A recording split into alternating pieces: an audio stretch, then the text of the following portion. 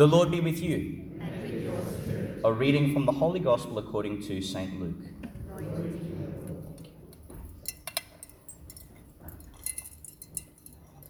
Caesar Augustus issued a decree for a census for the whole world to be taken. The census, the first, took place while Quirinius was governor of Syria, and everyone went to his own town to be registered. So Joseph set out from the town of Nazareth in Galilee and travelled up to Judea, to the town of David called Bethlehem, since he was of David's house and line, in order to be registered, together with Mary, his betrothed, who was with child. And she gave birth. While they were there, the time came, and she gave birth to a son, her firstborn.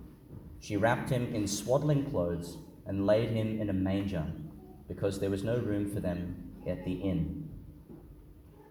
In the countryside close by, there were shepherds who lived in the fields and took it in turns to watch their flocks during the night. The angel of the Lord appeared to them, and the glory of the Lord shone round them. They were terrified. But the angel said, "Do not be afraid.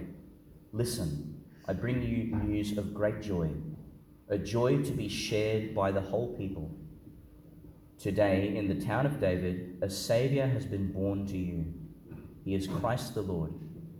And here is a sign for you. You will find a baby wrapped in swaddling clothes and lying in a manger."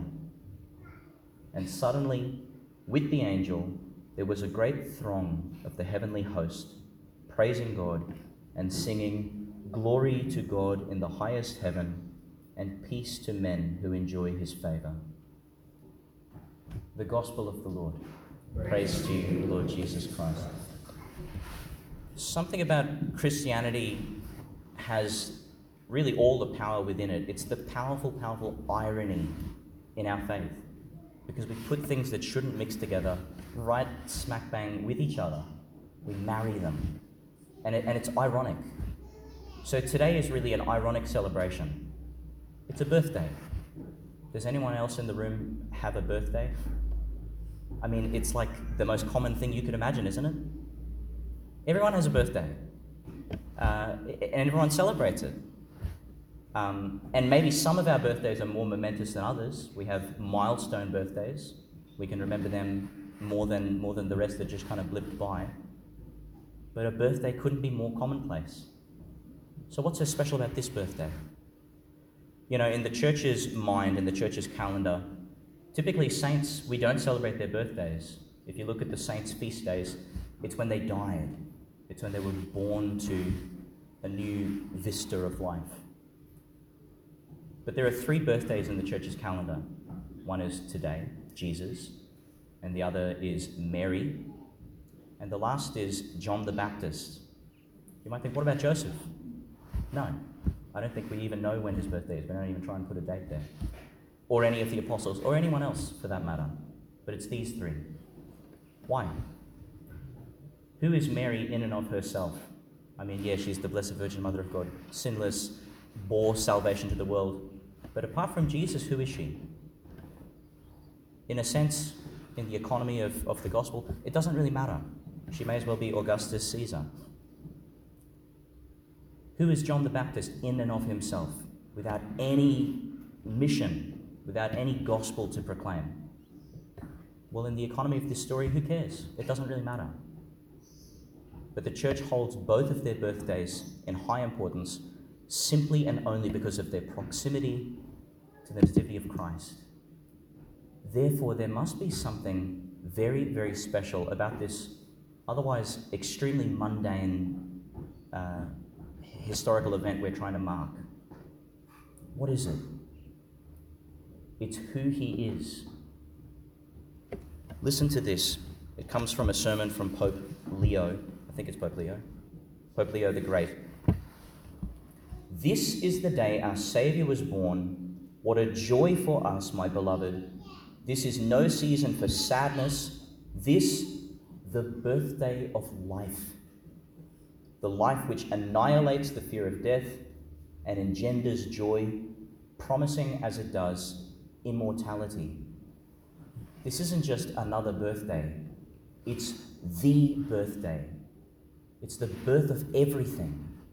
It's the birth of you. It's the birth of creation.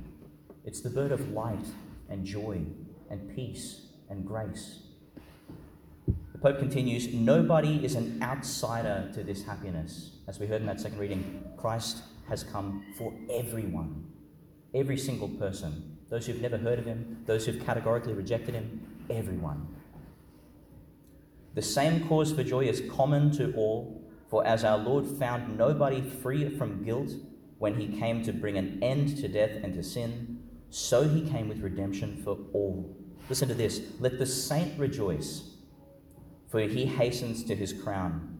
Let the sinner be filled with joy, for pardon is offered him. Let the Gentile, in other words, let the person completely unacquainted with scripture and tradition, let that person also be emboldened, for he is called to life.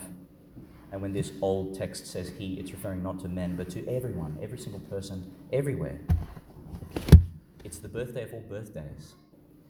This is what we celebrate today. Why do we give it such importance? You know, if this is the case, it must be the fact of who and even what Jesus is. Who is he? What is he? And who knows it? Most of you, I think, know that I've just been in the Holy Land for a pilgrimage with the bishop and a bunch of parishioners from around the place. And we spent about 18 days there. We started in Amman in Jordan, in Palestine. Then we made our way into Nazareth. And we saw everything that you'd want to see. We saw the house where Mary would have been visited by this angel. We touched, in fact, the very spot where this is believed to have occurred, where tradition has safeguarded, where all of this unraveled.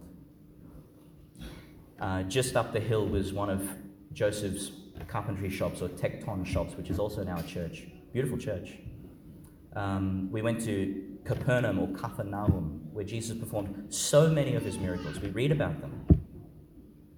I visited Peter's house, where Jesus healed his mother-in-law. Do you remember that episode? She's sick with fever, and Jesus heals her, and immediately she gets up and starts serving the whole household, just like every mother in this place.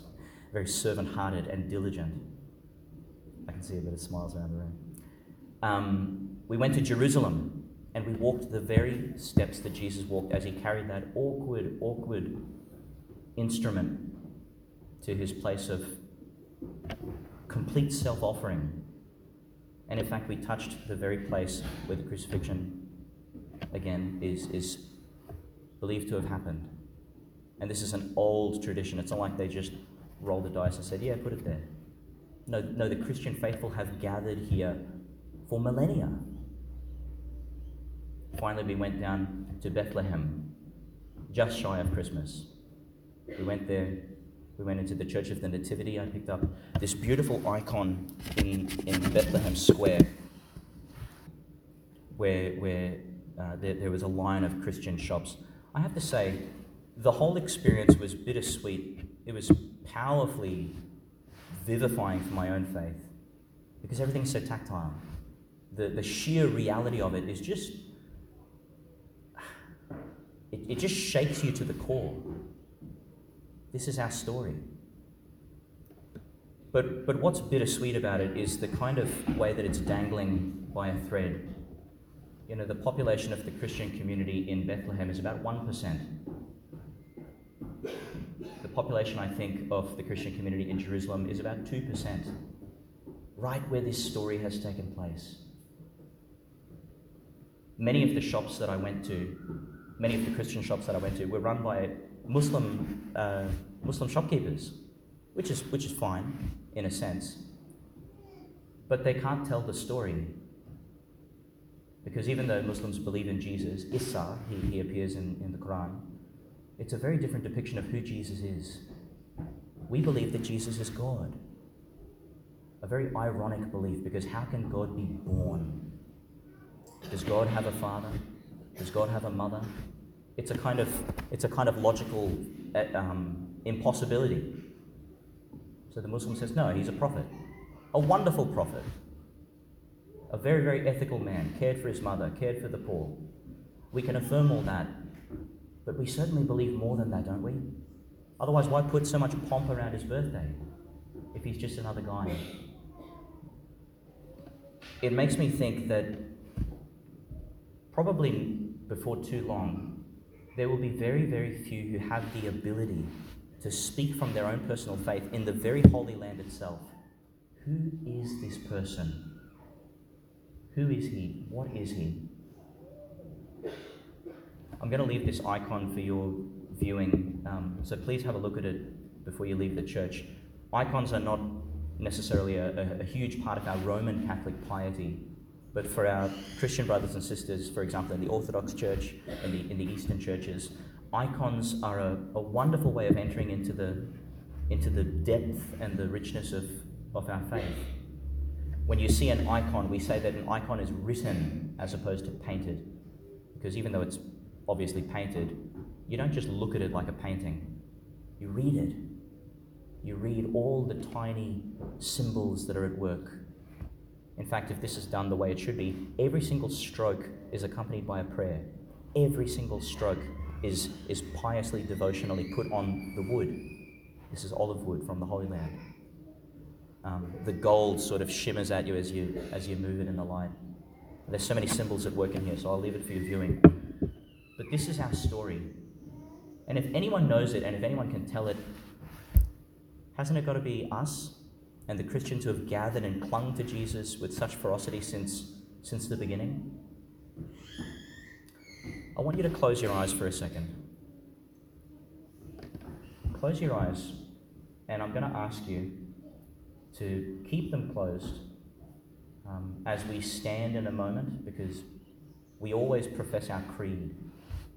And sometimes these things that we do all the time, we become numb to them. We forget really what we're saying. It just comes out like autopilot. But we're declaring something now which is powerfully ironic and powerfully scandalous. If it wasn't scandalous, no one would have a problem with you saying it. But you'll notice when we speak about the gospel, frankly, we don't really get the best reaction from people. They tell us, no, keep that to yourself. You can have your religion. We're about to declare something that's so strange,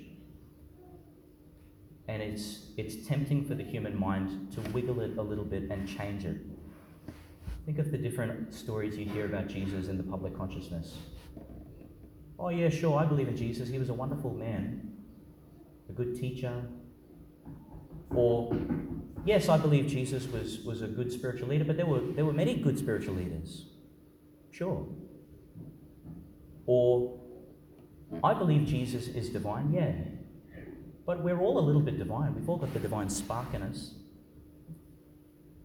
This is as true or false as any of those statements are. They're confusing the clarity that we have about this person who wants to be with you, who wants us to be together with and in him. Who else can you gather in? I mean, we can gather with a lot of people, but Jesus wants to gather you into his body so that he says, I'm the vine, you're the branches. No one else can say this stuff. When you see me, you see the Father, for the Father and I am one. No one else can say these horrendous things which are so offensive if he's not who he says he is. So I'd invite you, keep your eyes shut, and when you're ready, as a personal declaration of your conviction, of your faith in whoever exactly it is whose birthday we're celebrating today, who's coming into the world as a man, as a person, sharing all of our humanity, shielding and hiding nothing of his person from us, his divinity from us, so that the two would be wed. The prayers of the church say that in the birth of Christ, heaven and earth were bound together. If that's the Jesus you believe in, then when you're ready, I'd invite you to stand, and I'd invite you to remain standing as we profess the creed, as we pray our prayers of intercession, and then you can sit as we prepare to come to the table he invites us to.